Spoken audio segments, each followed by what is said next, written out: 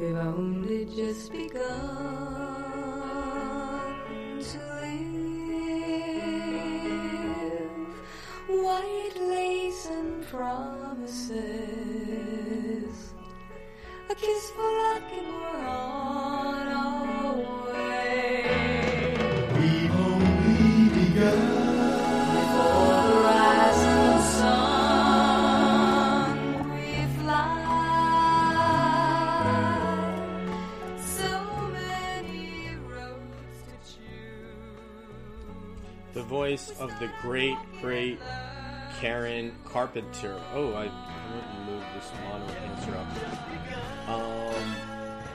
Now it's back. Okay, I guess it's going to be ducking under my voice. So, the great Karen Carpenter here. Welcome back to Life, MMA, and the NBA. I am your host, DJ San Marco, along with my co-host, who's also a musician. So, I want my co-host, Nick Cazono, the bass player from Brea, to meet Karen Carpenter, the drummer from Downey, California, who, by the way, is also a Hall of Fame singer. Nick, say hello, brother. What's up? Hello. That was a good song. Digging that?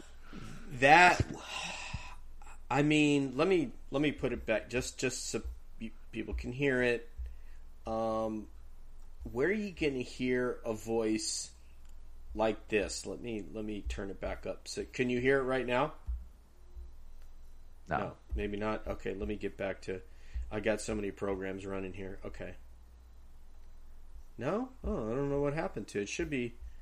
You should be able to hear it. Oh, maybe because I stopped it.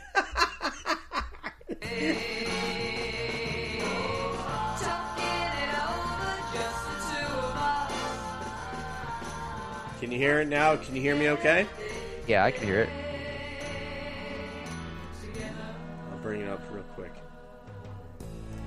And when the evening comes, we smile.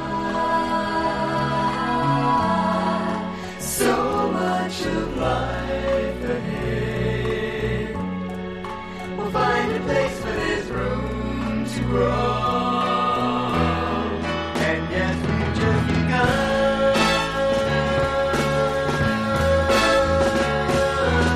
Sharing the rises that are new. Okay, so this young lady, Downey, California's own Karen Carpenter, they're like, hey, I know you're the drummer, but you sing kind of good. And so her brother, composer, piano player, Richard Carpenter, so they brought her out front. I think that one of the record company people or recording people said, hey, you know what? This girl can really sing. And then thus the Carpenters were born and did tours literally all over the globe. Literally from here to Australia to Japan and Germany and, the entire earth, basically. So, Yeah, it's cool to hear about members of a band that start in one role and then they're like, actually, you're really good at this other role. So maybe you should, maybe you're more fitted for that. So you see that happen every once in a while sometimes in music. Well, and when she got the power, she could say, okay, well, what I'll do is I'll sing, but I'm still going to have a drum kit, and then for part of the concert, the drummer will beat feet, and she'll go and do a drum solo and sing, play by herself, play alongside the other drummer. So basically, she was able to... It's really dynamic. Yeah, she was able Dynamic to do the whole live thing performance. because, there was nobody in the manager that was going to tell her she couldn't play the drums. She loved playing the drums. Yeah. So you can watch some video online. That's cool. They played the White House, Richard Nixon. Oh, wow. There's some hauntingly beautiful, and I say haunting because Karen Carpenter That's kind of like her voice. basically right? died of bulimia.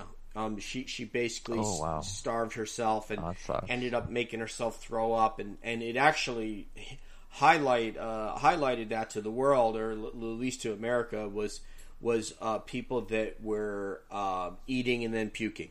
So Yeah. a little, unfortunate. it was a little bit of a tortured soul, but the richness of that voice. Now, just take that from me, who is a music amateur, nobody, know nothing.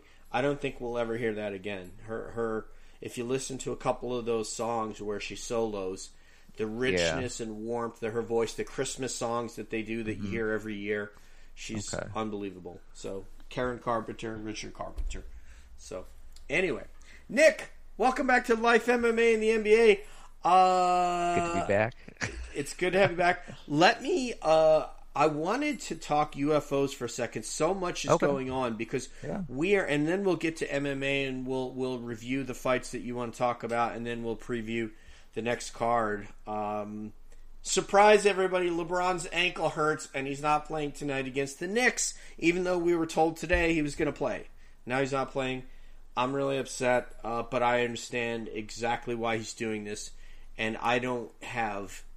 Folks, for NBA fans out there, I love you guys. Have no illusion that LeBron is going to play at 100% for the balance of this season in the playoffs. It's a high ankle sprain. It's all lateral movement in basketball. That's how you get open, is lateral movement. There's no way he's going to be healthy after 6 weeks or 6.5 weeks of trying to heal that. Not going to. High ankle sprain. So there's my NBA tidbit. Let me just talk UFOs because we are now, Nick, we are on the 11th. So what are we? We are 21 days from a report by the advanced. It's not called the Advanced Aerial Threat Identification Program. Basically, the UFO investigative body within the Pentagon is going to release a report, and the hintings that I'm hearing is they're going to release some stuff that's going to open some eyes, that's going to change the way a lot of America thinks about UFOs. There is a pretty good rumor when you look at the 3 videos, all of which you have seen, right? Go Fast, Gimbal, you've seen those videos. Yeah. Lou Elizondo, and specifically, and also Chris Mellon, said that these videos are the least compelling videos that they've seen. Crazy. Right. One of them is reported to be where you have a 2-ship of F-18s. They see an object coming right in between them, and they diverge to avoid a head-on collision with these. And they filed what we would call a hazard report in the Air Force. They might call it a safety report in the Navy, but that's documented. That encounter was documented where basically they split a formation of 2, came right down the middle of them. And that's on video. Or I don't know if it's iPhone or what it is, but that happened. So there's a pretty damn good rumor that's been alluded to about that. I don't know what else they're going to release. But what I thought I would start off the show with is on Twitter, and I'm going to play this and let me know if you hear it. But basically, what this is about is at 10 NASA astronauts and their statements on UFOs or life elsewhere in the universe. Goosebumps, special thank to a Twitter person named Gaia. So they're starting out with Scott Carpenter. So let me know if you hear this music Can you hear that? No. You're not? Okay, I might have needed to add a block. Scott Carpenter, Mercury 7 astronaut, says at no time when the astronauts were in space were they alone. There was a constant surveillance by UFOs. So Mercury was the original 7 astronauts. I believe these extraterrestrial vehicles and their crews are visiting the planet from other planets, says Gordon Cooper. Gordo Cooper, as he's known, also a Mercury astronaut. Okay. Joseph Walker, I'm not familiar. He's a NASA pilot. I don't feel like speculating about UFOs. All I know is what appeared on the film, which was developed after the flight. So he doesn't want to talk about that. Gene Cernan, commander of Apollo 17, said, I've been asked about UFOs, and I've said publicly I thought UFOs were somebody else, some other civilization. Okay, there you go. Deke Slayton, also Mercury, one of the original 7. It looked like a saucer, a disc. It pulled a 45-degree climbing turn and accelerated flat and then disappeared. Now we have the first Japanese American in space. Yay! Say yay, Nick. Hey. All right, Lieutenant Colonel Onizuka, the first Japanese American astronaut in space, says the small, strange-looking creatures were humanoid in shape. They did not appear to be of earthly origin. I don't know what he's referring to, but something he saw in space. Leroy Chow, who appears to be a Chinese former International Space Station commander, says, I saw some lights that seemed to be in a line, and it was almost like an upside-down check mark. I saw them fly by, and I thought it was awfully strange. Here's number 8. Buzz Aldrin. We all know him from Apollo 11, right? Visit the moon of Mars. There's a monolith there. When people find out about... Oh, let me see what Buzz said. When people find out about that, they're going to say, who put that there? Who put that there? So, okay, a monolith on the moon of Mars. Edgar Mitchell said there has been ET visitation and may continue to be. There's a lot of evidence that points to a clandestine group, so he has a different theory about it. And just as Brian O'Leary, former Apollo astronaut, said there's abundance evidence that we're being contacted by civilizations that have been visiting us for a very long time. So anyway, there's a lot to...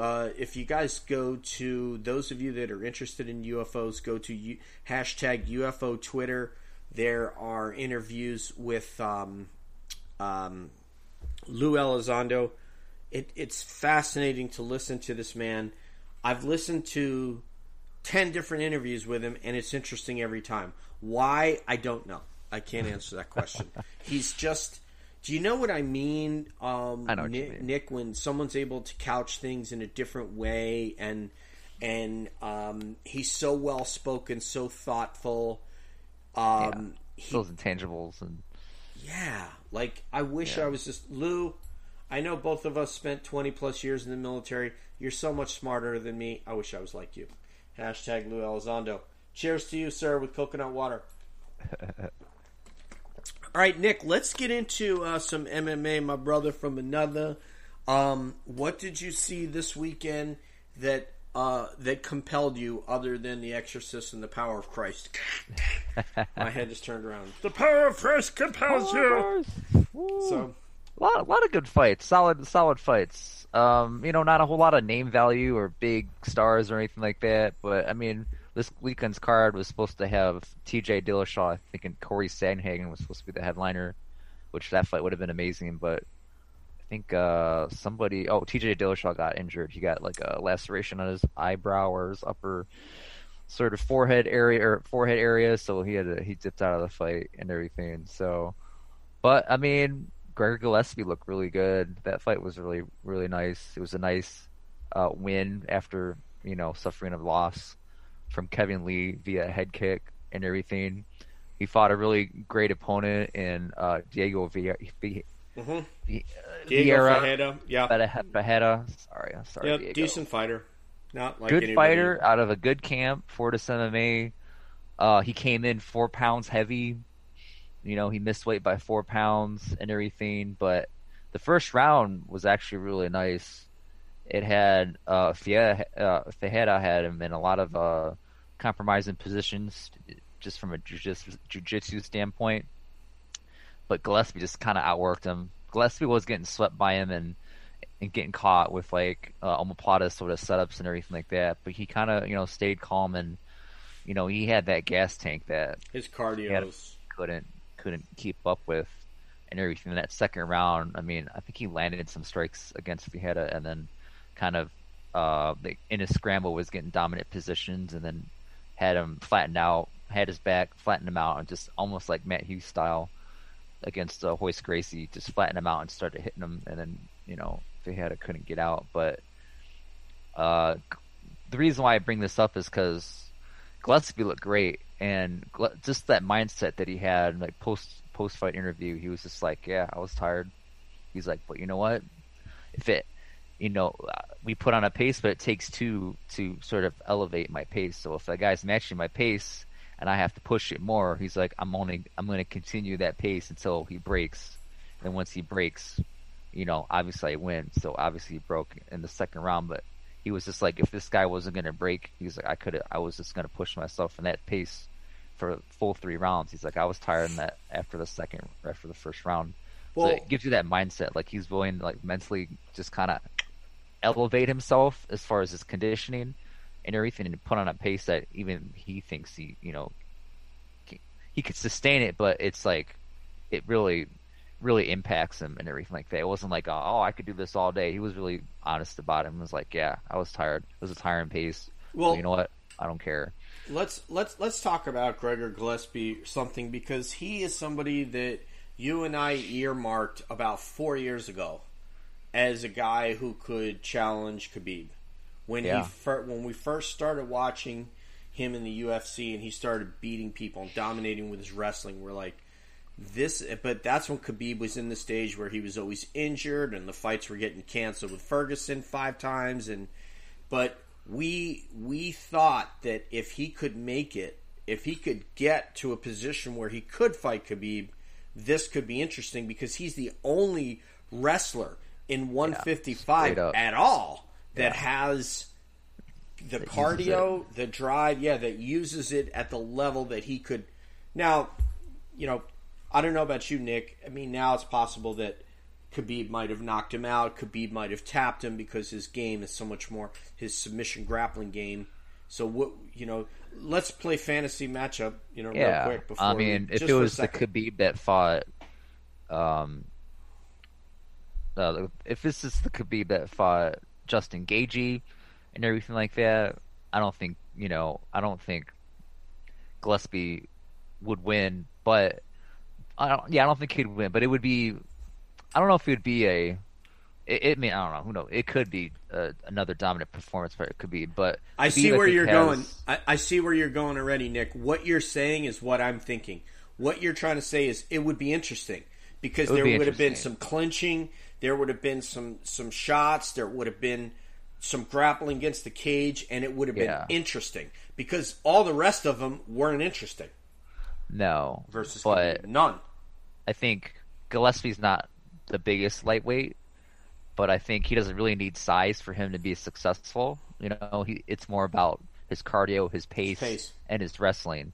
So him being a bigger guy or having more of a strength advantage and being heavier doesn't really doesn't really help him in his skill set that makes him successful. But on the other hand, Khabib's a bigger lightweight. He's probably just as good as a wrestler, maybe. I don't know.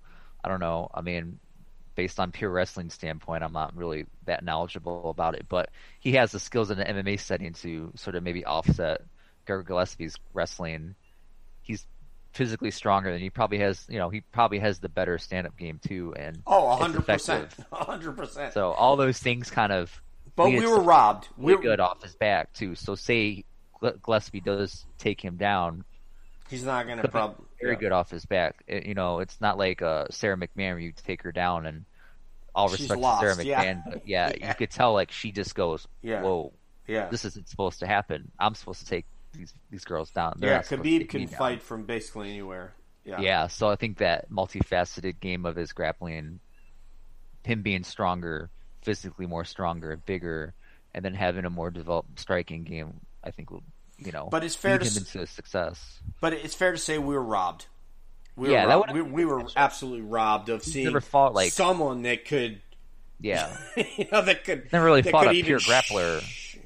Yeah, he's always fought strikers. He's always fought strikers. Yeah. So we were robbed. So congratulations, Gregor Gillespie. Yeah. We're moving on, and we're so sad that you didn't fight Khabib. We'll never forgive you for that. It was a good. He's back in the mix and everything. And I'd like just one final note on Gregor Gillespie. Mm-hmm. It's probably why I brought him up first. Mm-hmm. It's because I watched his post fight interview. Gosh, he reminds me of like people that I know from back home in Cleveland, Ohio. He's a Jersey Midwest. Guy, man. Yeah, I think he was born in like Detroit or something. Or is he really? He grew up in Michigan. Yeah, Okay. But now he like lives in New York or something, Yeah. upstate New York. But yeah, he's got that like nonchalant Midwest like wow, just he gives you like straight answers. He doesn't like beat around the bush and everything. He's kind of funny in a way too, but I just like his demeanor, and I like the way he just kind of You like the fact that he looks answers. like he looks like he could be in a band with you. Let's face it. Yeah, he's got the cool tattoos and stuff, and that's probably why he reminds me of some people that I knew. It looks like Which this one could and be everything. my guitar player, my drummer. Yeah, but like I don't know, he just I don't know. I dig his personality. It's very straightforward. It's nonchalant, and it's very honest, which is nice. He's not trying to be someone he's not, and everything. So I dig it. And yeah, I think that Midwest kind of mindset that he has. I was like, oh wow, he really sounds like a Midwesterner. Which it's weird when I say that because now since I live on the West Coast, you start to pick up on a lot of different sort of ways that people approach how they speak and everything, and even people that meet me out here, they're like, "Oh yeah, you're not." I could tell you're not from the West Coast. Yeah, I think we can all tell that. So I was like, they're like, "Yeah, you do have that like Midwest kind of whatever way of talking." So, but like I heard that from Greg Gillespie, I'm like, "Damn, where is he from?" I know he's from New York, or he lives in New York, but he sounds like he's from the Midwest. And lo and behold, he was. I was like, you know what? I'm a fan. Sign me up, Greg. All right, Nick, can we move on, please? Let's And you move can- on. you I'm can- sorry. you My love can- affair for you Greg can- you Greg can send Gillespie a is lo- now yes, over. You can send a love message to him on Twitter. Meanwhile, I Yeah. hope you notice my hair. It's nice, man. I'm jealous of it. Thank you. As you should be. You should be. Yeah. So Marcos Rogerio Pezao de Lima returns and beats Maurice Green, and basically figured out that he could take Maurice Green down, and that was basically the end of it. I don't really want to talk too much about that. Neil Magny versus Jeff Neal was a very interesting fight. Did you watch that fight? I did actually see that fight. I think I a good saw one. all of it. I saw the last 2 rounds. All right, well, let's get your thoughts on what you thought was going to happen versus what actually happened. And I thought Jeff Neal was going to just knock his block off because Jeff Neal, everyone was high on him, and I was too, and everything. And granted, you fight Wonder Boy. No one really looks great against Wonder Boy. But I think Neil Magny, he's kind of the same way too. He makes really great fighters look not that great Good and point. everything. But the cool thing about Neil Magny, which I've never really been like a huge fan of Neil Magny, like as far as like his just skill set and everything. But he really, I think, made me a fan after. Yeah, he really made me a fan after this fight. Who? Mm-hmm. He's maybe a fan after this fight, just based on the fact that like he uses every sort of Every available tool in MMA. every tool in MMA, and he's not the best at everything, but he's got insane cardio. His pace that they put on Jeff Neal was intense. It was really intense. But like Jeff Neal was probably the better striker. The more fluid striker, the more sort of technical striker and everything. But Neil Magny was just hitting him with volume, just throwing that jab out there, throwing those kicks, and then closing the distance, getting a clinch, getting a takedown when he wants to, he was doing all the right moves, all the right decisions were made at the right time in order for him to stay ahead in the game. Like he was always ahead in that fight. He got clipped a couple times, but he would clinch when he needed to clinch. He would get a takedown. He used volume. He used volume, but he used like the clinch when he needed to negate The push sort kick. of Jeff Neal's sort of power. He got a takedown when the opportunity was there, and he's always had solid grappling. So, but like all of his skills were on display, and it was just like it was almost like a veteran move, veteran performance. So since you're gonna be the good cop and talk well of Neil Magny, which as you should, I'll be the bad cop and talk All right. bad about Jeff Give Neal. me some critiques, man. Give me some critiques. Not on what you said, but on Jeff Neal. So Okay, sure. So Jeff Neal was talking about that. I wish I would have done this or that against Wonder Boy and pulled the trigger more. It's like, you know what, dude? You didn't pull the trigger more against Wonder Boy because nobody pulls the trigger more against Wonder Boy. Yeah. So don't think that there was something striking that you didn't do that you should have done against Wonder Boy. You did try to pull the trigger. The problem He is did. that when you try to I saw pull, it. Yes, I did whipped. too. He just whipped. Yes, exactly. You try to pull the trigger, and all of a sudden you got kicked right under your armpit in the ribs. And guess what? Yeah. That area that doesn't feel too good. So Wonder Boy is just amazing in what he does. He's I want to say a singular athlete in our sports. That wouldn't be quite accurate with MVP and Raymond Daniels out there, but those are like the only three sort of guys that have that sort of style. well, let's put it this way: that's fought high quality competition. Wonder Boy, Wonder Boy's the best out of all of them. Yeah. And the Far other not. guys, they haven't fought that level. Yeah, But what correct. Jeff Neal has to take away from this, from a schmuck like me, is that he really needs to develop an all-around game. He didn't seek to get a takedown. He didn't even seek to kick that much. He really just stayed with the same thing over and over. And as the fight wore on, Jeff Neal was kind of really walking down Neil Magny in the first round. What he did is he walked him down. He stalked him around the cage. And then Neil Magny just touch, little Diaz business, throw little basic 1-2s. Nothing no question mark kicks, none of, Wonder Boy kind of stuff. Nothing fancy, yeah. No spinning back kicks, right. No Lorenz Larkin, spinning back kick business or whatever. Just basic MMA striking at the right time. So for Jeff Neal, what you should take away from this, because now he's realized he's not invincible after Wonder Boy, and he thought it was, it's just. It's never just, people. Yeah. Don't think it's just, because it's usually, I shouldn't say never, it's almost never just. It's a series of things that he has to work on, a takedown game and a grappling game, and know that when it's a guy like Neal, you're going to have to sprawl, because there's no fight that he isn't going to shoot. None. Neil Magny's going to shoot against anybody and everybody, because that's his game, is the most complete mixed martial artist. Kind of like Mike Pyle kind of dude. Like he's very, very well-rounded, is going to try some of everything, and he's going to make a 360-degree attack. So I feel bad for Jeff Neal. Neil Magny was awesome, and now let's move on to the next fight. Next, we have Alex Morono and Donald Cerrone. There wasn't much to see here, Nick. Nope. I mean, you kind of see where Donald's at and everything. I mean, the blueprint, you could agree with this. The blueprint is out on how to beat him. You got to pressure him right off the bat and everything. Get in his face, throw heavy strikes and everything. Granted, it's easier said than done. And Cowboy did have some moments where he was landing some good body kicks, some good leg kicks and everything, but he just couldn't get Moreno off him. And Moreno was just, landing that overhand right and making those opportunities sort of kind of there, seizing the opportunities and everything like that. So, I mean, Moreno pretty much fought the perfect fight you can against an opponent like that. Granted, he got hit. It wasn't a flawless performance, but the game plan was there. He implemented it and everything, and he got the job done. So, granted, he looked like I don't know a whole lot about him. He looked like a lightweight that went up to a little weight. He does look like that. He does. So, I mean, I don't know a whole lot about him either. I just, I think that strategy has worked for some people and not worked in others, because we've seen we saw some fights after Cerrone got married, after they had that child and decided on the very unfortunate name of Danger. And they were amazing tactical fights.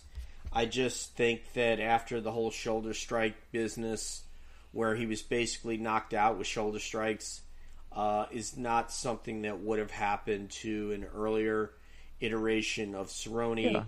And on that basis, I mean, so I think saying he's not at his peak anymore. And I'm not telling anybody anything that they don't know. I'm just saying that when if we marry together what happened in this fight with what happened in that fight, with a fairly pedestrian striker who put on a good pace, and obviously those guys at Fortis MMA have a good, They're some good. good strategies and They're- stuff. yeah, I they're- mean, they're everybody's great talking camp. about him. So They- yeah, and well deserved reputation. But I don't think an earlier iteration of Cowboy, probably like the Cowboy that knocked out Barbosa. I don't know about you. I would be scared. I think he would have won against Moreno. I would be scared to see him fight Barbosa now, today. Oh yeah, for sure. Right? Barbosa still had Barbosa could still crack and Explosive. yeah. So and everything, I don't but- think he would land that jab that basically. I mean, honestly, what it was, they say it's the one that didn't see you. When Cerrone landed, I think it was a left hand, maybe, but Barbosa didn't see it, and it just clipped him, and dropped him, and then Cerrone finished him. But you were talking about on Twitter today. You had a little bit of a discussion going, so let's get your feelings on what should happen with Cerrone now. I mean, he's lost 6 in a row. Wow. 6 in a row. Name me a fighter in UFC that's still in the UFC with 6 losses in a row. Your girlfriend from Ohio, Jessica I, maybe? I don't know if she had She had a win. She had like a win in there. She had a win in there to like. She had kinda, a 4 or 5, right? She had at least a 4-fight losing streak. Yeah, I mean she's another one Yeah. for whatever So yeah, she should be cut too. I mean, sorry. I think her story resonates with Dana, and I'm totally fine with that.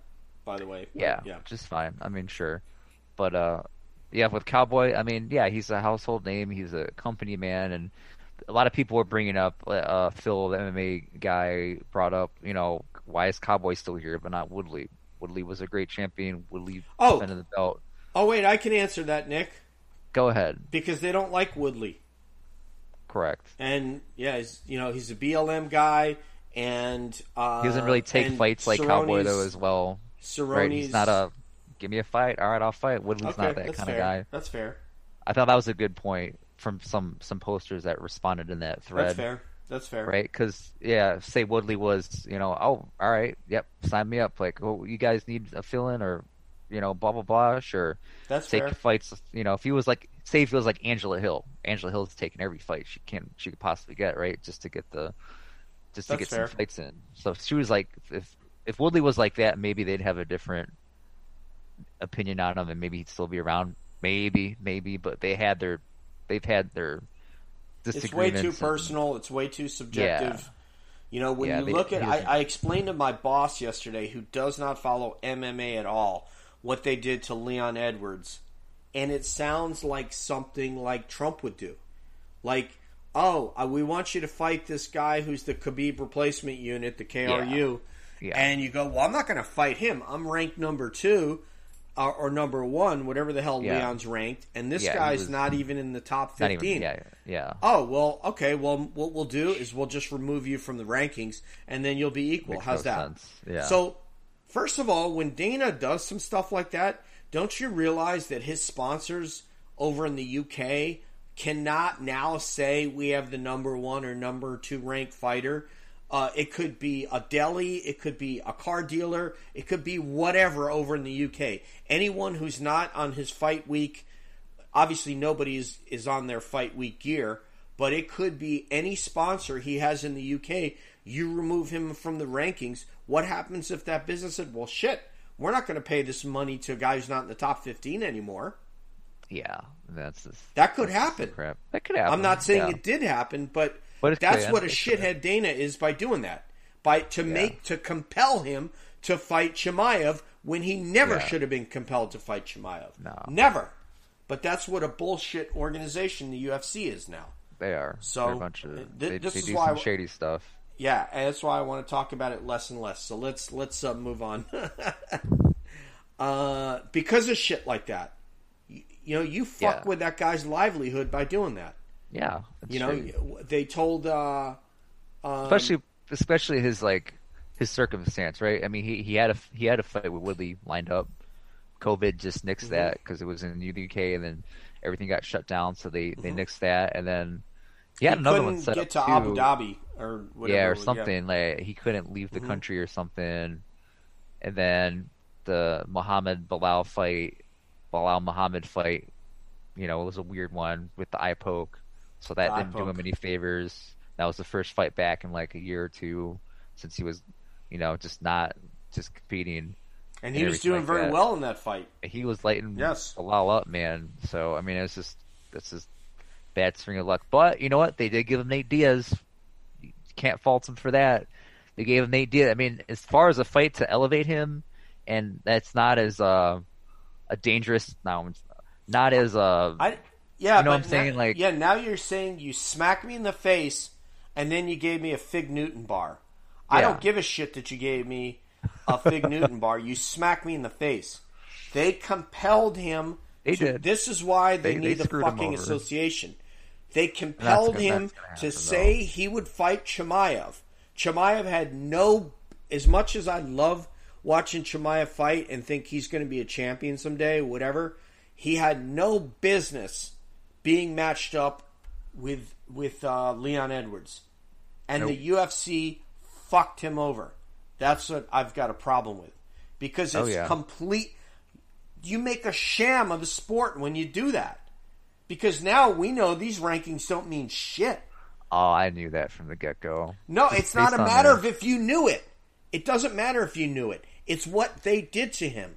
Oh, I is know. that it's that I know. they made a sham that we don't know what rank these people are, because they just go, oh, well, I like this guy. Since Khabib says that went out to Dana and says he's not going to fight anymore, then we got to take this other Russian Muslim guy and we got to push him up. And he beat what's his face, Gerald Meerschaert. So we're going to Meerschaert, give yeah. him the number one contender in the division, a guy who hasn't lost since Usman. And what is he on, an 8-fight win streak or 9-fight or whatever? I think he's like 8 or something. Yeah, something it's crazy. absurd. So that is what is absolute horseshit about it, because this is a professional athlete. This is not fucking local Florida MMA or Ohio, whatever that guy. That's what And they're. it's not like they treating him couldn't give him someone besides Leon. They could have gave him Right. Wonder Boy. They could have gave him someone. Even Jeff Wonder Neal. Boy. Well, they had Yeah. they had Neil Magny at first. Okay. lined Yeah. up. That might have been after Okay, Leon thing fine. or before, but And that if was a Neil good one. says yes, yes. Yeah. But when a guy So- says no, because Wonder Boy, I don't even know what Wonder Boy would have said or not. But he doesn't deserve to fight Wonder Boy. Wonder Boy's no, been there but that's with something they you know, could have give. That They that could have could've. been another. If and Neil then- said yes, that's great. I mean, Yeah. then let him fight Neil. But not when a guy says no way. That guy hasn't earned enough to get to my spot. I agree with Leon. But agree. because I he's a think everyone British does. guy and he's a black guy and all that, they No don't one- give a fuck. And I don't know if it was because of the race thing, but I think it was just he doesn't really pull any eyes. He's been in there for a while, and he doesn't really self promote himself, and fans don't really. It's kind of like DJ, like Mighty Mouse. Well, that's wrong too. It is wrong. I mean, DJ was one of the most amazing. I know. I think I don't know. It might have I'm been just Henry. trying to is one of the explain it most from the amazing- UFC's perspective, right? Well, I mean, don't you know what? They don't need your help. They really don't. The fighters need your help. Dana doesn't need your help, because look what. Let's talk. All right, let's just go right into what he said today.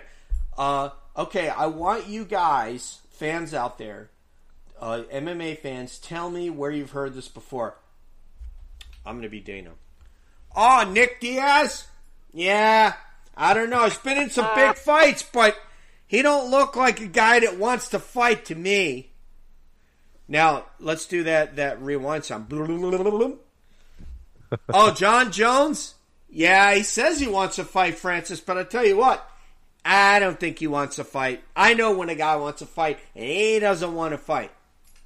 Now, I want you to translate those two conversations, Nick, for the audience, because they couldn't understand what I was saying. What I was really saying. Basically, these guys want money that we don't want to pay them, so therefore, they don't want to fight. Yeah, these guys. Yeah, let me get the. It's just like smokescreen for the fans. Oh yeah, John Jones he's afraid of Ngannou.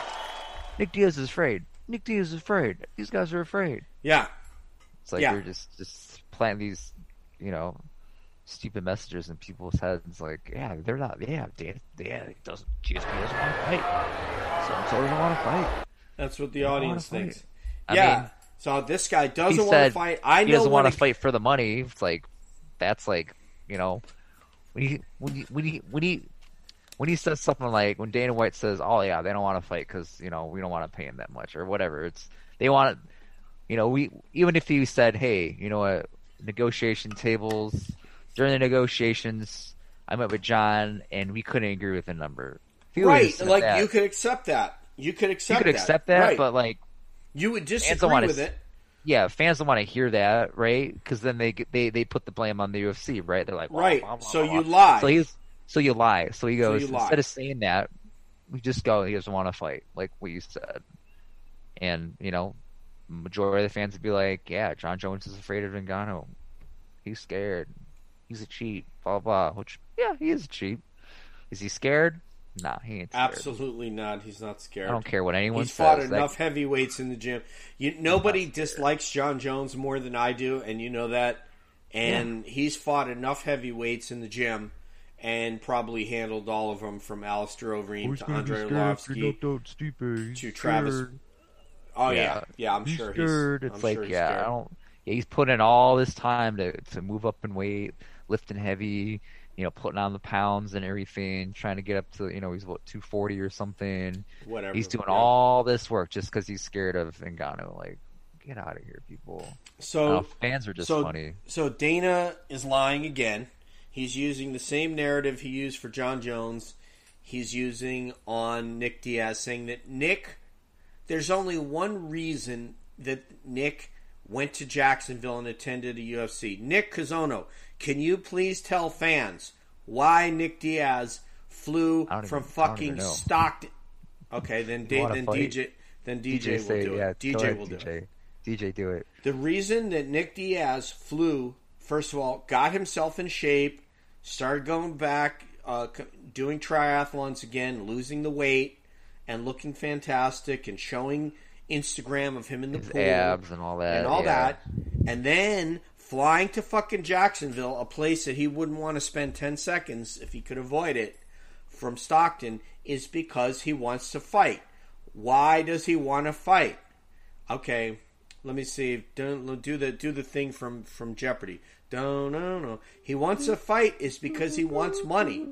Because whatever his bank account looks like, no matter what he's making from his gym, it's nothing like $1.5 million or whatever the hell he would get from main eventing a card and getting pay-per-view points. He hasn't fought in years, and that's the same reason. Why do you think Nate Diaz is back? Nick, take a guess. You're first. Probably needs the money. Because he wants the money. I don't want to say he needs the money, but clearly he thinks, because I don't know what his financial status is. I don't know how he spends his money. I don't know how he saves his money. I don't know how he invests his money. But clearly, they think, for whatever reason, they want money that they don't currently have.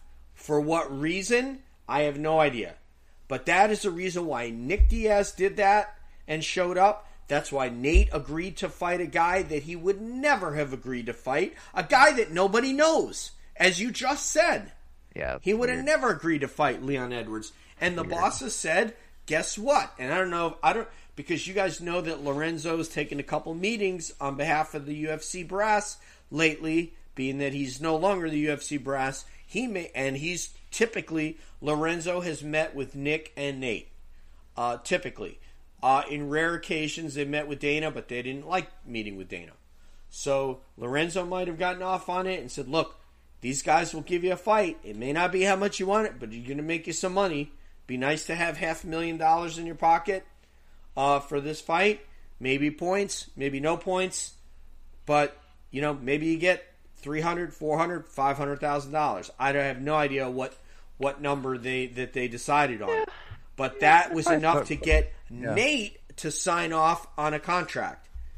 And now with Nick, he met with Dana. He had a shot. I don't know who he wants to fight, but whatever number that Nate, and I can't remember, Lewis Middlebrook, who Dana fucking hates because he's a pro-union guy, Lucas Middlebrook, like their agent, probably asked for a significant amount of money, and Dana's like, hell no.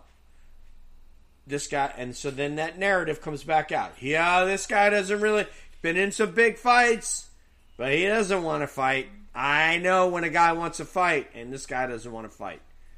Dana, we're not that stupid, man. We're really not. All right, my rant's over. Rant over. Okay. But it all makes sense, right? Yeah, makes sense. The For Diaz sure. brothers need money, and for whatever they think they need money. I don't Yeah. know why, and that's why they're here.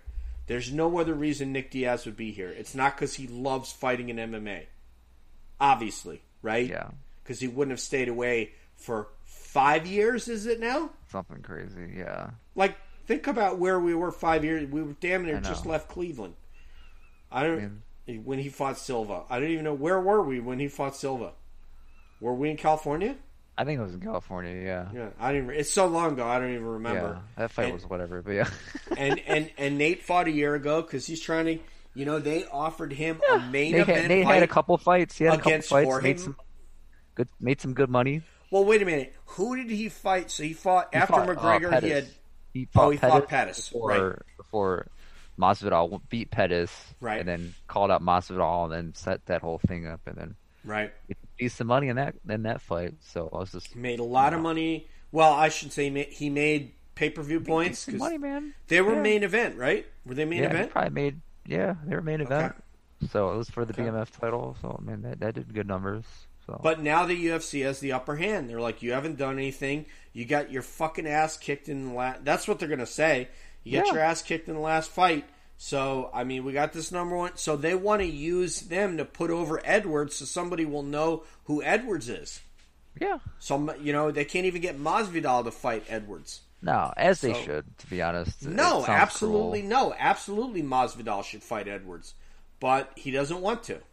So do you Yeah, mean that the Masvidal's not going UFC to take that fight. Yeah, they're not. No, yeah. you're saying the UFC should use Nate Well, to put if over they know Edwards? that, if Yes. they know Masvidal's not going to take the fight, then why even Yes. bring that up, right? I agree. That So- I would if I were the UFC, I also would use Nate Diaz to put over what's his face, Leon Edwards. Yeah, Leon Edwards. Now That once was a he's a good move. name, that's a good move on their part.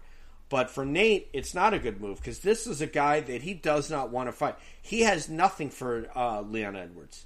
He's not going to win that fight. No, he's not. I don't. Can he win the fight? Can he win? Yeah, of He course could. He can. He could catch him on the He ground. can. He catch him on could. the ground. He catch could. him. He could catch him with the hands. He could, It's unlikely, but he could. fluster Leon, and Leon could get into I a don't think he could. slugfest, and I don't then think he could do that because I'm he just would saying, have like- done that against Masvidal, and he couldn't. He could barely do anything. to Masvidal Masvidal. can slug it out with anybody, right? Minus.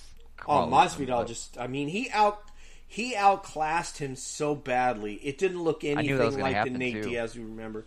I think he Even if did it was, good. Yeah. Masvidal still beats that Nate Diaz. He's just a more well-rounded striker He is.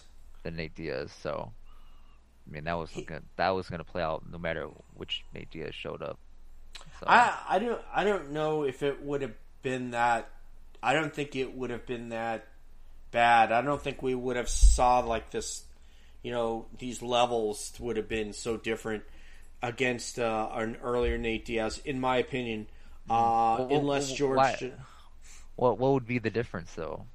Well, I just think Nate had a better pay. He was able to put. He's like an older man now. But I mean, the younger Nate was just, he was throwing a lot of hands. Okay, He would so just the body check would have been kicks. better. Yeah, I mean, I think it would have looked. I'm not saying that you're wrong that Masvidal might not have won, but Masvidal kind of was at his kind of at his striking apex, and Nate is kind of on the way down. But I think if they would have, if they would have met like more in the middle, I think it would have been more fun. I mean, if Masvidal so, wasn't as yeah. maybe finish heavy, if it was like, say it was that lightweight, and then Masvidal, the same Masvidal that lost to LL Quinta fought Nate Diaz, okay. Yeah, that would have been more of a I got to go competitive back fight. and watch it, but it just didn't look like he hit Masvidal very much. It didn't look. It looked like he closed his eye. Right, that's what stopped the fight.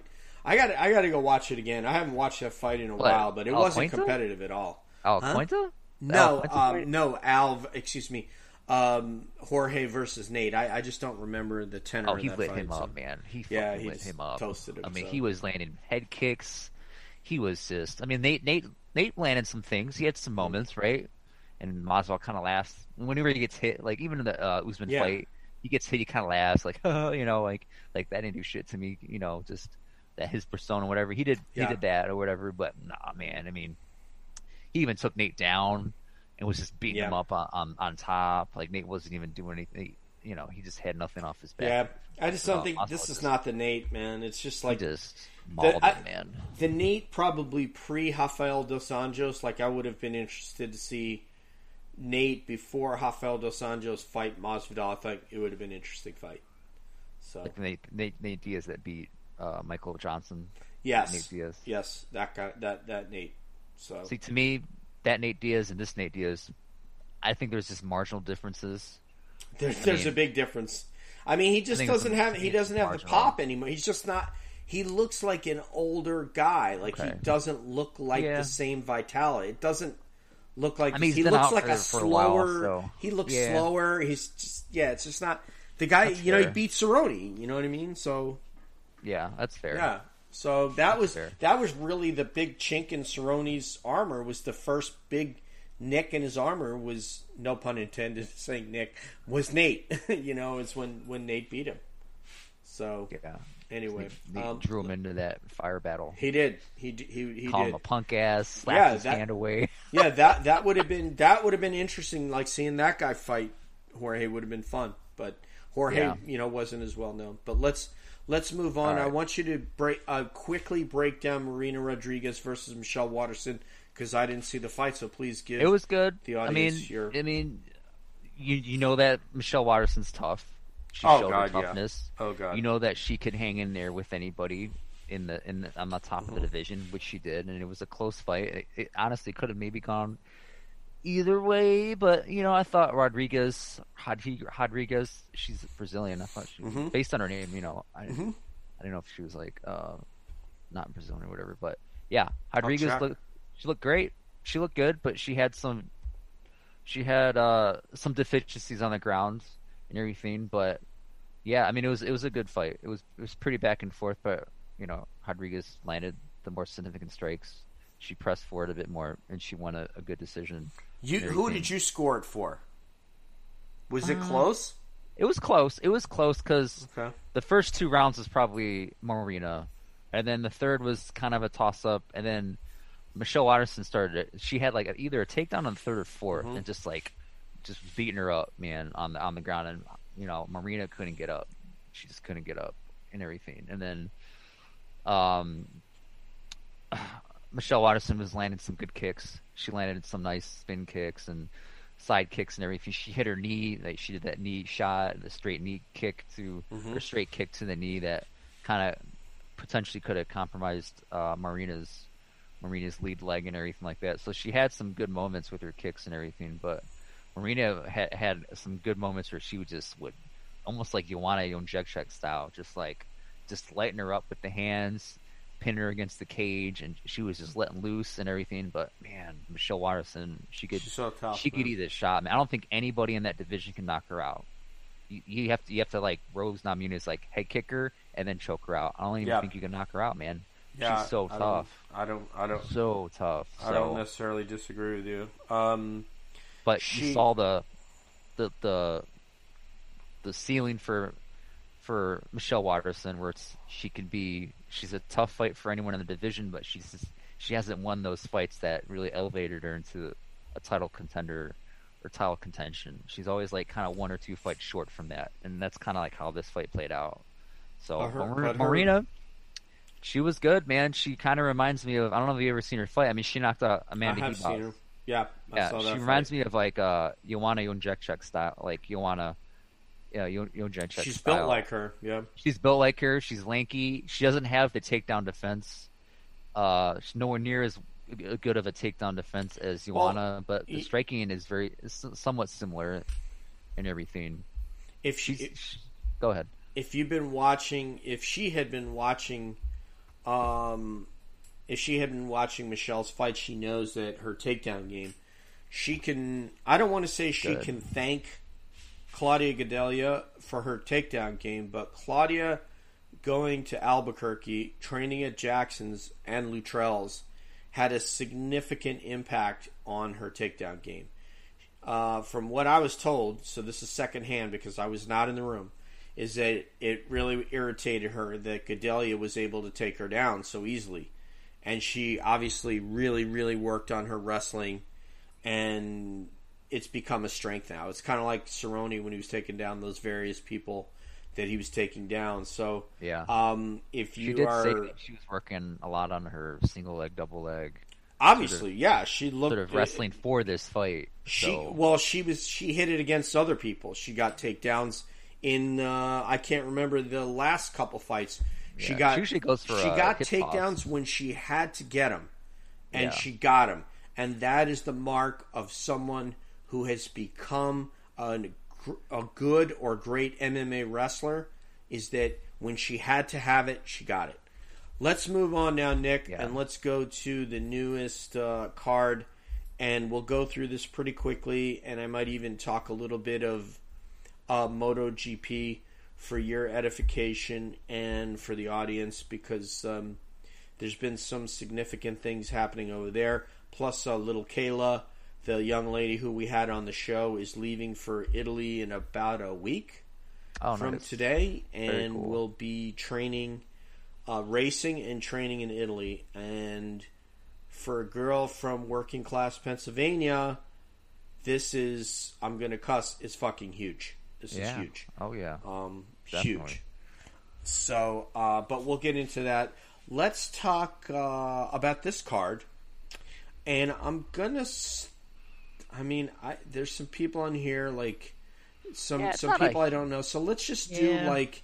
I'll do the fights I know. Let's do like. Which are probably the ones I'm going to be interested in. Barbosa and Burgos. Shane Burgos is the guy I believe who. He's more of like a boxer style fighter. Yeah, he's actually. I know people from back home. One of my friends knows Shane and goes to the same gym that he does. Okay. So He's an exciting fighter, man. yeah, if he lost against Josh Emmett, I mean, if you fought Josh Emmett and you didn't get knocked down, you did well. Yeah, right. But that's a fireworks style fight. Oh, God, yeah. Josh Emmett's got so much power. So yeah, but I don't know. So yeah. I think Team Tiger who you got Schulman on that guy, one? just like Team Tiger Schulman, just like a number of guys from who's the guy who just beat Chris Weidman? Help me out. Uriah Hall. Uriah Hall, and there's a Bellator guy. I can't think of his name offhand. That's pretty famous. That was in the UFC. Old school guy that was also a Tiger Schulman guy. I can't believe that guy's still fighting. But yeah, so yeah, I would Barbosa. I'm going to take Barbosa in this one unless Shane Burgos can get a takedown because he's such a monster. Yeah, I think Barbosa looks pretty good at 145 too. I don't think he's so.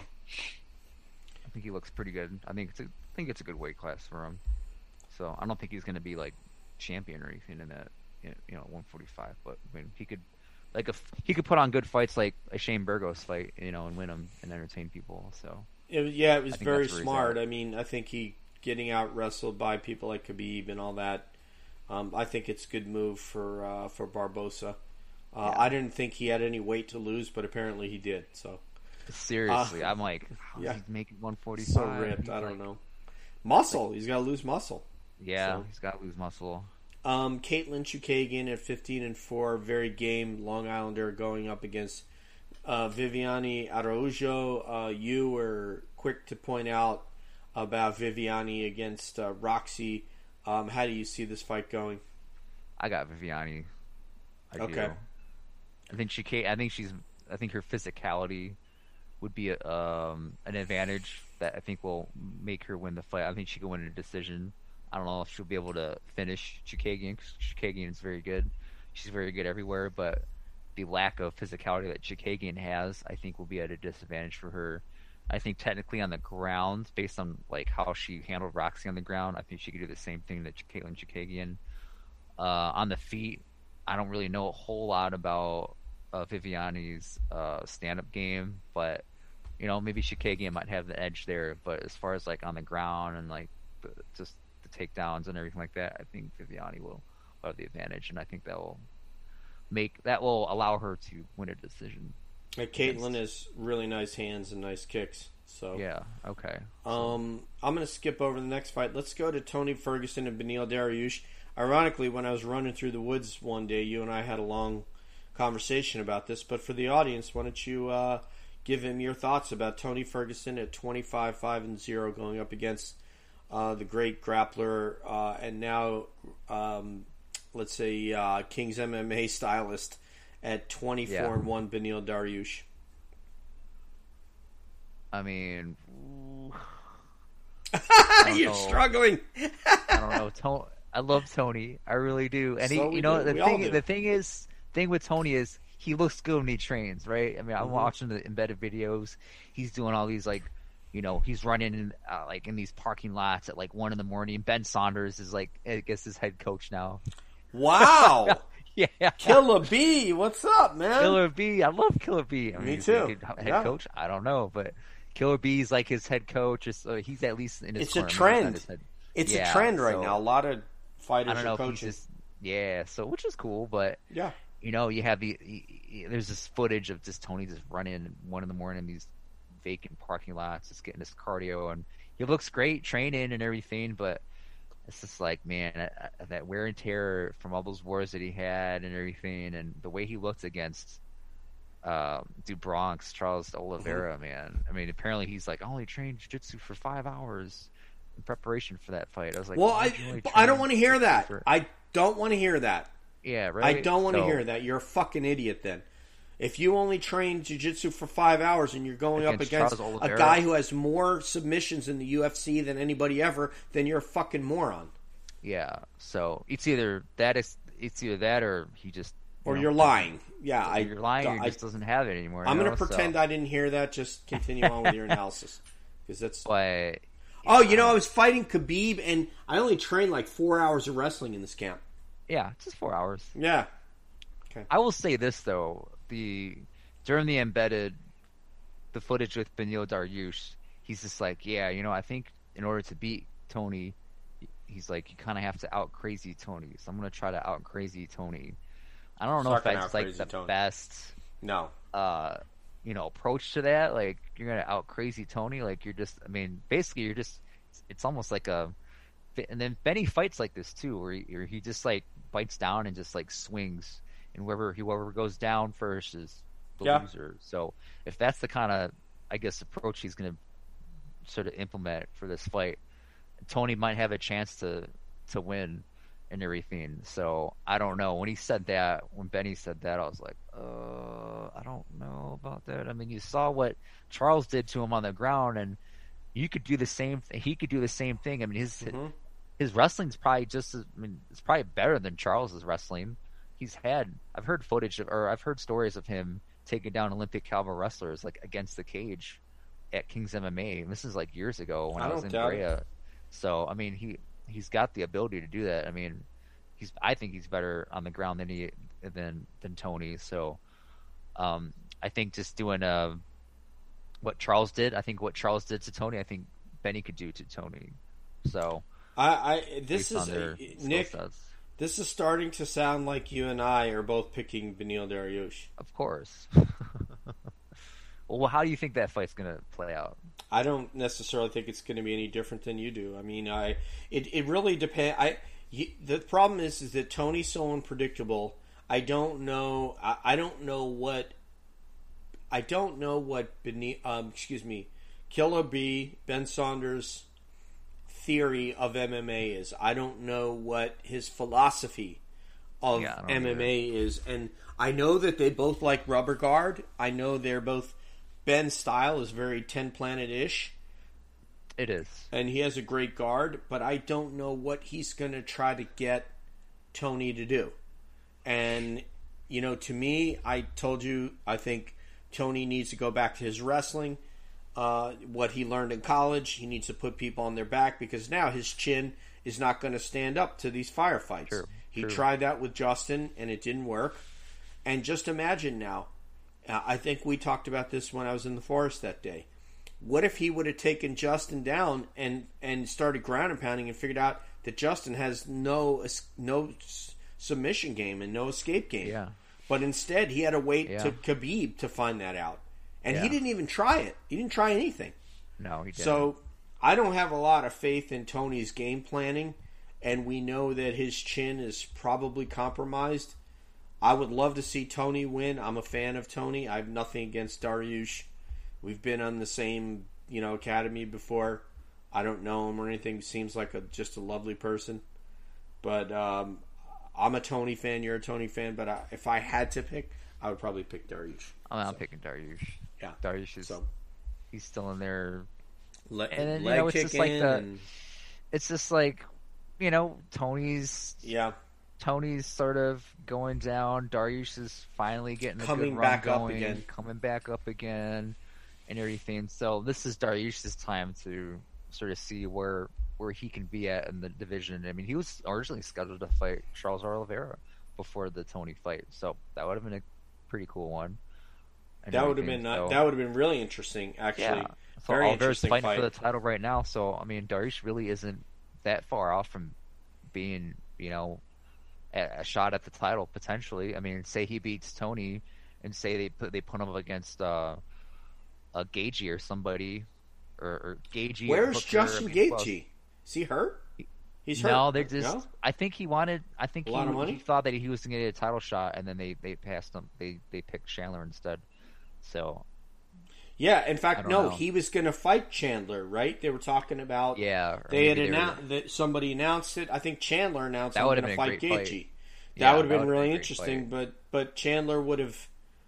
I could say Chandler would have taken him down, and unless Justin's jiu-jitsu got really bad, it would have been in trouble. So, Yeah, I because Chandler. So let's move to this fight. We have Charles Oliveira, who has taken the long way round at 30-8, going up against Mike Chandler at 22-5, who's had one fight in the UFC. I mean, I'll be straight up. I think Chandler will be able to. Charles can be and has been grounded and pounded before. Chandler has a way of working his way out of submissions. He's never been tapped. And I think that Chandler will outwork Charles and win this fight. If he's not doing well on the feet, he's going to assess how he's doing on the feet. Charles is certainly going to kick him in the legs. I can tell you that for sure. He's probably going to target his calf if he saw the Brent Primus fight, and I'm sure he did. So I expect Chandler to win unless Charles is able to somehow take out Michael's leg before he gets taken down. or he gets a chin or a neck, shoots in, Oh, wraps it up. Like yeah, his he's- guillotine's nasty. He's got Yeah. nasty guillotine. Oh, yeah, yeah, yeah, darces, yeah. So any kind of puts his neck out there, Mm-hmm. it's a done deal. So I don't know. He might be a little hesitant to shoot potentially. I don't know. I don't think he will be though, because he's fought some pretty decent guys with some pretty good jiu-jitsu and everything like that. I don't think none at the level of I think Charles Oliveira, but he knows how to nullify he a hasn't. pretty good guard and everything like that. But yeah, I don't know. I mean, at first I'm thinking, oh, Charles is gonna like dust this guy. But then like I think about their skill sets and how they can win the fight based on what they can do, and it's like, all right, Charles' jiu-jitsu is really good, but I don't see Charles picking Chandler up the way he did against Tony and just slamming on the ground. Like I don't see that happening. I don't see Charles just getting a takedown No. on Michael Chandler and implementing his jiu-jitsu game on top, right? Isn't that on the- absurd that a jiu-jitsu guy from Brazil lifted up Tony and Just slammed him slammed down? him. It's absurd. Yeah. He should be so embarrassed This is- about that performance. Yeah, I was just surprised how easily he took Tony down So am I. and Yeah. everything. So. But yeah, I think Chandler could. And Charles has been susceptible to getting knocked out before against guys like and everything. So Chandler just comes out super hot, gets in your face, starts throwing just heat right from the get go. So that could he'll mean, probably get him. he could probably get him with He'll that. get him, yeah. You know, if he does I've got yeah, Chandler. I don't yeah. think. I mean I love which is Oliveira. sad to say because I if I had to choose, like if I wanted like who I want, Sure, it would probably be sure. Oliveira because he had, so he had a rise initially, then he lost, and like he would always fight a contender, or he was always one fight away from a title shot, and then like Edgar would beat him, Cowboy Cerrone would beat him, all these guys that he would fight in order to become. He's finally found himself.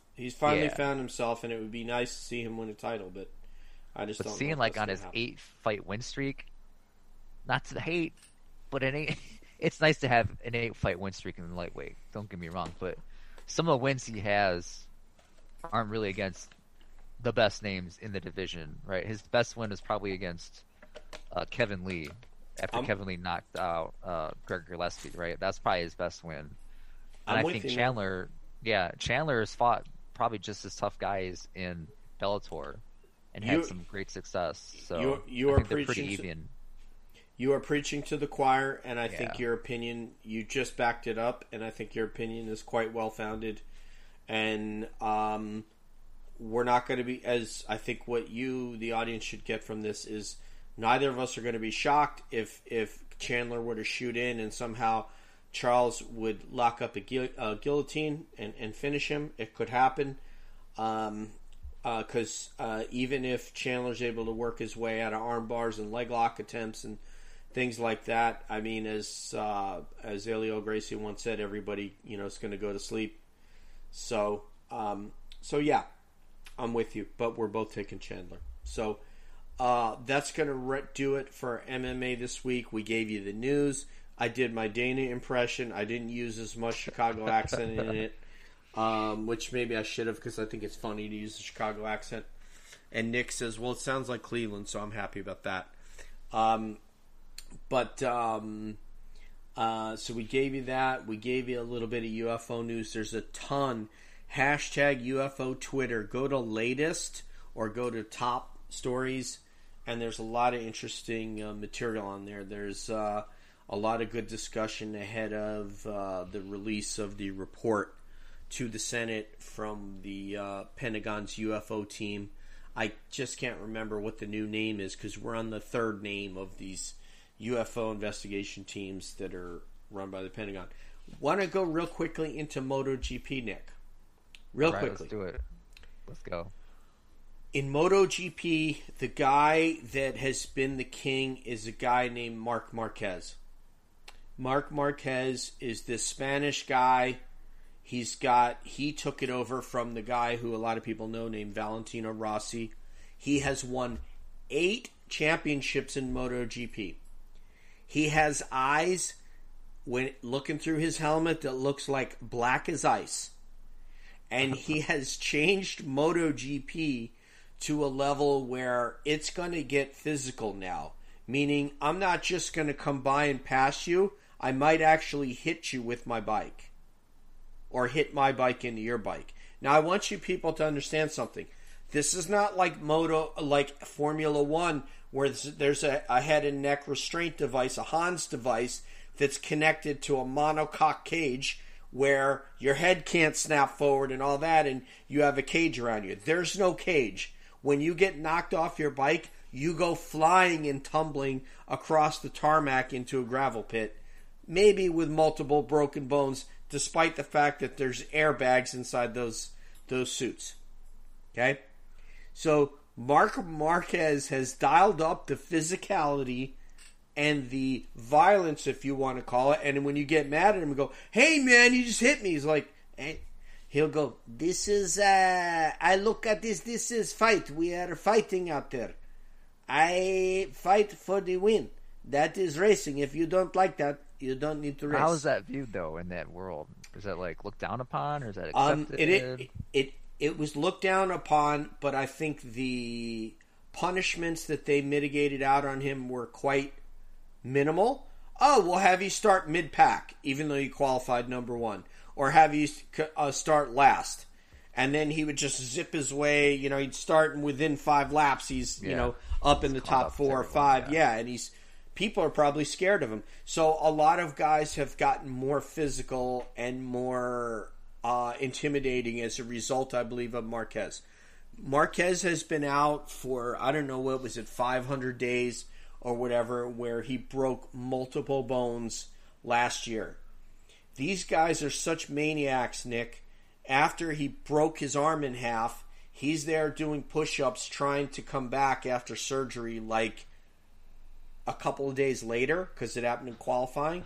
I mean, that's how crazy. Yeah. These guys are going and getting collarbones fused in the hospital and then saying, them team going, well, are you going to go out? Yes, I'll go out and race. Like, how can you race if you know that trying to be near the front, you could go off again? These guys they fall. Fearless, man. It's just, Yeah. it's nuts. It's absolutely nuts at the speeds. And I as an amateur, I'm not an amateur. I guess you could say I'm an amateur motorcycle racer. I don't even really race. I go out on the track with guys and pretend that I'm racing, and it is frightening as hell going into these corners, and you're playing chicken to see who's going to put the brakes on last and then turn. And if you fuck crazy. it up, you're off the end of the track. I mean, people routinely go to the hospital at this track that I go to, and sometimes people get airlifted out. Thank God. I don't think anyone's been airlifted while I've been there, but multiple people have gone to the hospital. So what these guys do is, okay, I'm not talking about on the straightaway at this place I can get up to maybe 120 before I have to start braking to turn. In MotoGP, they're doing 225 miles an hour. With no cage, no restraint. So if something happens, you're gone. Okay. That's nuts, man. So Marquez now has changed. He has changed it into this bullfighter's mentality, and he is not doing all that well this year. So the question a lot of people are asking is, can he come back and get back to the front? Right now in the standings, he is number 15. So the thing I wanted to point out to the fight fans is something I didn't know. At 30 years old, Nick, in this sport, Dunzo, huh? done. And do you know why that is? I don't know. I mean, it's not that you. Time, It's not that you time's physically. not as good. Maybe your reaction time is not as nimble as it used to be. Maybe But I mean, you're in your athletic prime. I think it's all right here. You start to fear, and once you fear, I think it's over. Yeah, it's These over. people are able to. I mean, Valentino Rossi's over. I think he's like 39, but he's not going to win shit. He's not even on a factory bike anymore. The way it works is all these factory teams have a couple motorcycles. They all have like two riders, and if you don't get one of those two, you're on another. You know, you're not the Suzuki team, but you're on a Suzuki, but it ain't the factory bike, so there's less power. And these bikes are over 300 horsepower on two wheels. Think about that. You probably haven't even owned a car that has 300 horsepower. I don't know anything about that stuff. Oh, it's a lot. It's a lot. My bike has like 175 horsepower, and without the traction control that, thank God, it has, I wouldn't be able to control it. So if you had, almost double that, I mean, there's no way. So Brad Pitt did a thing called Hitting the Apex on Netflix, and he says without traction control, you cannot ride these bikes. Like, you can't, because you'll go to put on the throttle in a corner, and it'll just wipe out the back end. Yeah. Out the back end, yeah. They actually show where Marquez was in a corner, and the front of his forks hit the swing arm of his teammate. So this is his teammate, and it severs the wire that does the traction control. And as soon as his teammate went to put the gas on at the apex of the corner, the whole back end just did a whoop-de-doo, and he's off the bike and broke his collarbone. So anyway, so I want you guys to think about that. A sport where at 30 years old, you're done. Done. Because you learn to have fear. Fear of broken bones. Fear of going to the hospital. And when you're young, you don't fear anything. You're give just a fuck. Like, you don't care. Don't you think give a you're fuck. invincible. just like in fighting, young fighters go in there thinking they're invincible until they lose or until something bad happens to them. They're like, oh crap, okay. But even at 30, how many fighters do we have over 30? We have I mean, tons of them. because you see a guy like Overeem, right? He adjusts his style. He plays more on the outside now. But he's old. I'm saying 30. Think about how young 30. I'm just saying though. Yeah, I mean he was in his almost 40s. Yes. 38. He isn't. Yeah. He's still fighting. So I mean, in MMA you can make those adjustments. But I think in GP it's like throwing haymakers are always coming at you. Yeah, I mean it's just So I'm trying to relate a sport where fear. We have a lot of fighters that are in their prime at 30 years old. I mean, I could go over, Yeah. From John Jones is still, Randy he's Couture came in when he was in his 30s, late 30s, early late 40s. 30s. Yeah, Randy. So- I mean, but John Jones is still in his prime. Israel at like 28 or 29. Israel's in his 30s. Is in his third. Okay, so we could Yeah, go on down the so, line. yeah, There's yeah. a number of fighters that are in their prime, and Yeah, at this sport, they've said in this documentary with Brad Pitt, at 30, you're done because you will not push, you will get scared, and it's makes just it's an sense. amazing sport. So I encourage all of you, if you like racing, if you like car racing, check out MotoGP. And I'm going to say one more stat for reference, and this is not a dig on this individual because this individual represents the best of American motorcycle riders. Cameron Bobier won 5 championships in Moto America. That's our best racing league in America, Moto America. He went to MotoGP this year. He didn't make MotoGP, he made Moto 2. So he's one level below MotoGP, and he's mid-pack kind of guy as our 5-time champion. Does that give you an idea of how good these guys are? Yeah. The best rider the fastest rider in the United States of America It's like didn't soccer. even make huh? Like soccer. Well, it's like then Formula soccer. One. It's really more like Formula One. Yeah. But yes, you could say, well, we have Christian Pulisic from where Kayla's from, Pennsylvania, and Christian is on. I think he's on Man U. So he's won. He's won. But I mean, Formula One, I don't even think we have an American driver at all.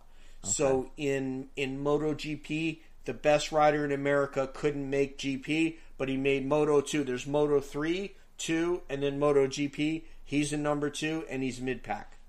Man. So that gives you an idea. That's the fastest guy in our country. Yeah. That's how high a level these guys are at. Just to give you. I don't even know how popular it is here, though. How popular is it over here? It's not as popular, I'm sure, as Europe. I'm sure it's not as popular as Europe, but they start a lot younger, like you pointed to soccer. Like they have these kids in these schools where the whole school is geared towards soccer, these academies. They have, these kids are racing like little children. Like the girl that we had on the show, Kayla Yakov, is going in a developmental league for MotoGP, for European riding. And in 10 days... Going to be over there for? She sent out the schedule. That's a good question. It's probably a couple months long. She's starting off in Misano, Italy, and then she's going to be training at another track in Italy. Did she have like sponsors or? She does. For this? Okay. I don't know. Out of pocket or something, or part of it's out of pocket. I think a lot of it's gonna. I think a lot of it is out of pocket. Yeah. What did she say here? She's showing. Okay, she's showing that the new calendar is 11th through 12 June is when she starts in Italy. It goes to the UK, the Netherlands, the Czech Republic, France, and it ends in September. So, probably beginning of the school year in Catalonia, Spain. So from mid-June to third week in September. So she's going to miss. And she's 13. She's 13 years old, Nick. I mean, but she is our chance, somebody young enough that if she can get out there, and, I haven't, had a chance to talk to her, personally. I've met her at the track a couple of times with her father. But I mean, she's going to need to rock up and let these guys know that she's not afraid to stick her nose in those corners and trade paint with somebody, bump somebody, hit handlebars, or because that's how they're going to try to intimidate her. As a parent, I'm not a parent, but man, that would be kind of nerve-wracking if you were her parents, thinking like, okay, I mean, yeah, she's good, and she could die, she could die. I mean, she could either die or be permanently injured by pursuing something like this. But she could be paralyzed. She could. So, but I mean, that's just like, her father did the sport though, so her father is the mechanic. That makes sense. So he knows. He understands. Yes, a bit better compared to like a parent or a set of parents that aren't really familiar with that thing, and then it's just like their child is sort of took interest in this and really excelled at it, but then as a parent, you're like, okay, well, what are the pros and cons of this, and you're like, ooh. I think it's because she has the talent. Parents are always now. You and I aren't parents, but we know parents, and we talk to them, and they're always looking for what's my kid good at. And Kayla, it seems, has a natural ability, a natural magnetism, and really quickly. The last time we were at the track with Kayla, there was a couple parked next to us that was like trying to get me to have their kid on the podcast. That was like, the kid was like brand new, hadn't won hardly anything. Like they were trying to promote the kid as a racer. Kayla has something like 150 wins or 400 wins and 150 podiums, or she's been in races since she was like could walk. And there's a set of parents there that are trying to talk their kid up like he just started the sport like last year. I'm like, dude, it's too late, man. He's like 16 or 17. Yeah. It's almost... And they're like, oh, you should have our son on the podcast. It's like, dude, don't... Kayla's in a different category, man. She's been doing this, and she's been preparing for this for years. You're not just going to come out to the track and just all of a sudden you're going to be great at this. It doesn't work that way. No. If it did, everyone would do it, right? Everybody would do it. And we've never That's for anything, though, right? Yeah. We've never had a girl in MotoGP. The hope is that this one could be the first. The first family of motorcycle road racing in our country is the Hayden family from Kentucky. Their son, Nicky, is the first kid to win a MotoGP title 1 year in like probably 30 years or more. Her son... This was 2006. I mean, it was several years ago. Their son was killed riding all these guys ride bicycles to keep the weight off and get their legs. All the MotoGP riders, when you see them in Europe, they're on a bicycle. Putting in, they're all small guys. Nicky was hit and killed by a motorist in Europe. So he is the most famous motorcycle road racer we've had in 40 years, probably more than your lifetime. And Nicky, the Hayden family has been a coach for Kayla, and it said they will allow her to use Nicky's number 69 in this series and his logo. Crazy, man. So yeah, and I'll send you what it looks like. But yeah, Kayla's going to be able to use his logo. So very exciting stuff. It's a lot of weight on a, what's she, 13? 13. A lot of weight to bear on a 13-year-old girl's shoulders, to say the least. It really is. It really is. But I think she's. Some people thrive in that pressure. Some people don't. So I mean, she's very well adjusted. She really. Yeah, is. I don't know if she really thinks of it that way, or she just goes, no, I like riding bikes and I'm just gonna whoop ass. So some people don't pay attention to that kind of weight and just kind of do their thing and be successful. I just sent you I'm gonna send you her and that the logo, so this should pop up on your computer now. Okay. So you'll see the helmet and you see that number 69 Nicky Hayden logo. and then you'll see Kayla below. She's very well adjusted. She does That's cool. That's a cool Yeah. helmet. and there's her standing next to her new bike, and she doesn't act like some sort of a Instagram influencer. No, she looks like she's a very down to earth kid.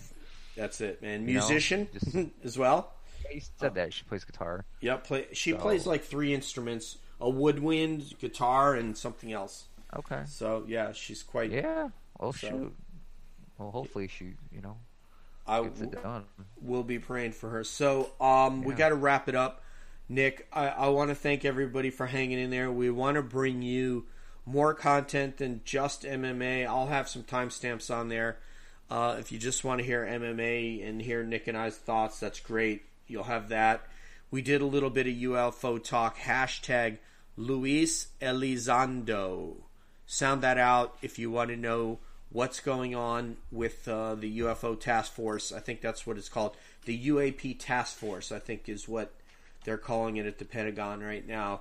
We should get a report June 1. Senator Marco Rubio from Florida is pushing this very hard. This is an apolitical process, thank God. And there's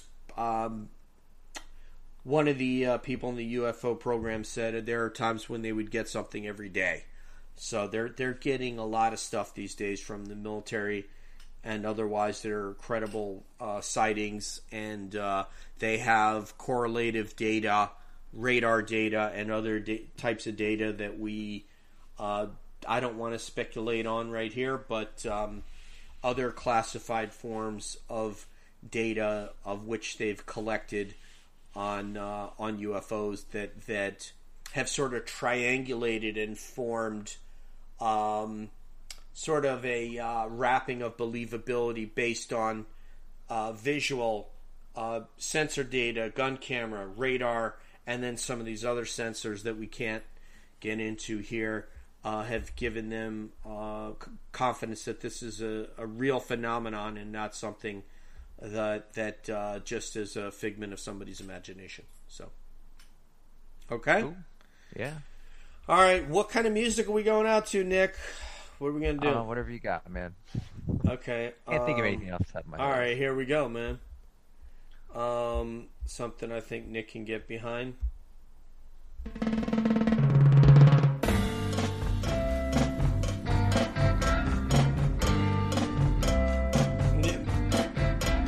Oh, yeah. Give it up for Carlos Santana, baby. Yeah. You got to change your evil ways, baby. Before I stop loving. Thank you very much, folks, for Nick Cazono. This is DJ San Marco, Life MMA and the NBA saying peace out, one love, and we'll see you down the road.